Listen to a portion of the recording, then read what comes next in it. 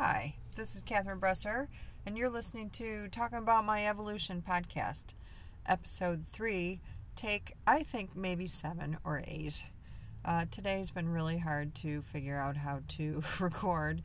I got a new handheld microphone, and it's really throwing me for a loop.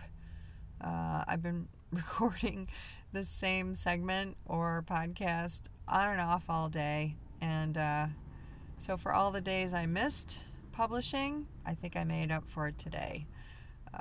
So hopefully I will get my message out there and coherent, and it will help you or let you know more about me somehow, and that will all be fine and dandy. So today I wanted to talk about who I hope to serve as a member of the human race, who I hope my ideal client will be, and who it was going to be and who it no longer is, and how I came to decide on who I am going to help. So for the last 4 or 5 months, I have been trying to formulate a business and a way to make money and a way to take my new skills as an intuitive life coach and reach other people and put myself out there and attract clients and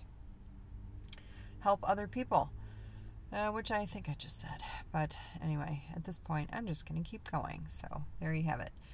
I had decided to focus on parents of high-functioning teens with autism who were mainstreamed in high school, which is an enormous mouthful.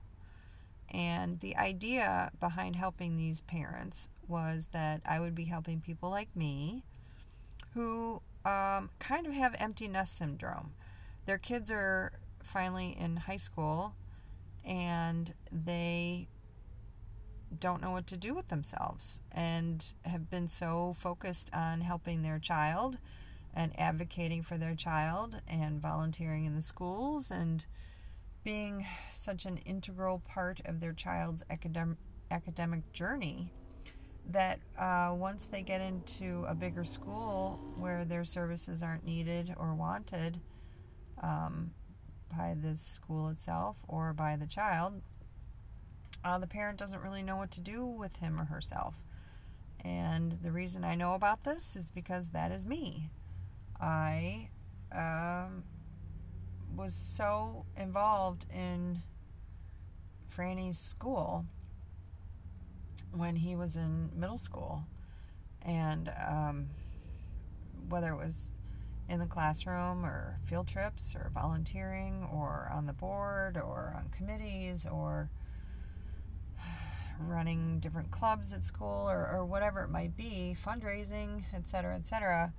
When he went to high school, there was kind of a hole in my life.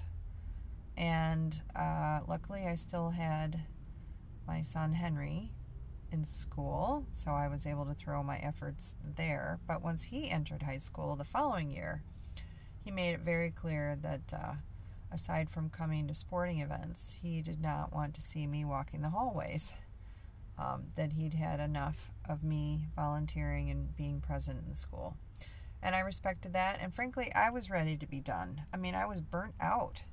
I was overextended. I was having problems saying, no, thank you. And, it was time to start focusing on me and maybe going back to work or maybe finding a new purpose, a new way to be. And I did that through my Intuition 101 and 201 classes, which was amazing. So when I came out of those classes, I knew exactly what I wanted to do. I wanted to be an intuitive life coach, and I thought that was great. But then so did a whole bunch of the other people who came out of the class. And I thought, oh, well, they're very talented, and I don't want to compete with them. I mean, or they've been doing it longer than I have. I don't want to compete with them. They're better at what they do, or whatever, doubt crept in. And so I thought, well, I'll go help these parents of autism children. And then I realized, as I was trying to find more people like me in the autism groups, that the autism energy is exhausting, and it's desperate, and it's sad, and it's scary, and it's frantic. And the people I'm looking for don't hang out in the groups. Like, they don't need the groups anymore because they've gotten to the other side. These groups tend to be for older kids or older adults who just found out they have autism themselves, or for parents of younger kids who just recently found out their child had autism, and everyone's trying to figure out what to do. And the energy of these groups was just really upsetting to me, and kept taking me back to that point of time when I felt so hopeless and useless and frustrated and devastated and overwhelmed. And I didn't want to be in that energy anymore. So I finally realized in the middle of the night last night, when I couldn't sleep, that I don't have to focus on that market. I mean, I should just help who I originally wanted to help. I can niche it down, though, in that I want to help older women find their voice again. Women 40 and above.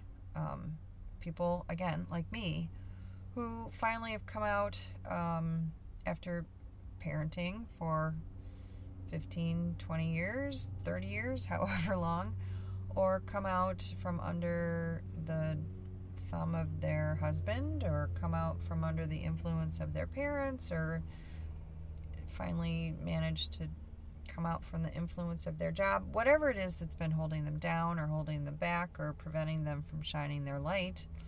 And they finally say, I've had enough. It's my turn. Those are the people I want to help. People who want to be helped. People who I can help. People who want to shine brighter, want to expand their energy, want to expand their definition of who they are. People who are ready to stand up and be noticed. People who are ready to increase their self-confidence. And people who are ready and willing to make changes in their life. Because you don't just sit down one day and wish yourself happier. It doesn't work like that. Like, you put one foot in front of the other, and you need to start making changes. And the changes add up. And it's incredible. I just, in late September, had my 1-year anniversary of starting on the accelerated path of learning about coaching and intuition. And what a happy anniversary that was for me. I mean, 1 year dedicated to myself, to my growth, to my future, to my happiness, to my abundance, to feeling supported and having tools to help myself and those people I love around me improve themselves. It's what a blessing this year has been, even with all its ups and downs, and even with moving out and the divorce and worrying about my kids and stuff. Just knowing I have tools to bring light and love and higher vibrations into my life and into my kids' life has been priceless. And I want to do that for other people, and hopefully take care of my family at the same time by making this my life's work. So hopefully this episode finally is recorded, and I'll be able to air this. And if this is of any interest to you, please reach out to my website, focusingonthelight.com, or shoot me an email, focusingonthelight@gmail.com, and I'd be happy to add you to my Facebook private group, and I will talk to you later. Thanks so much for listening. Have a great day.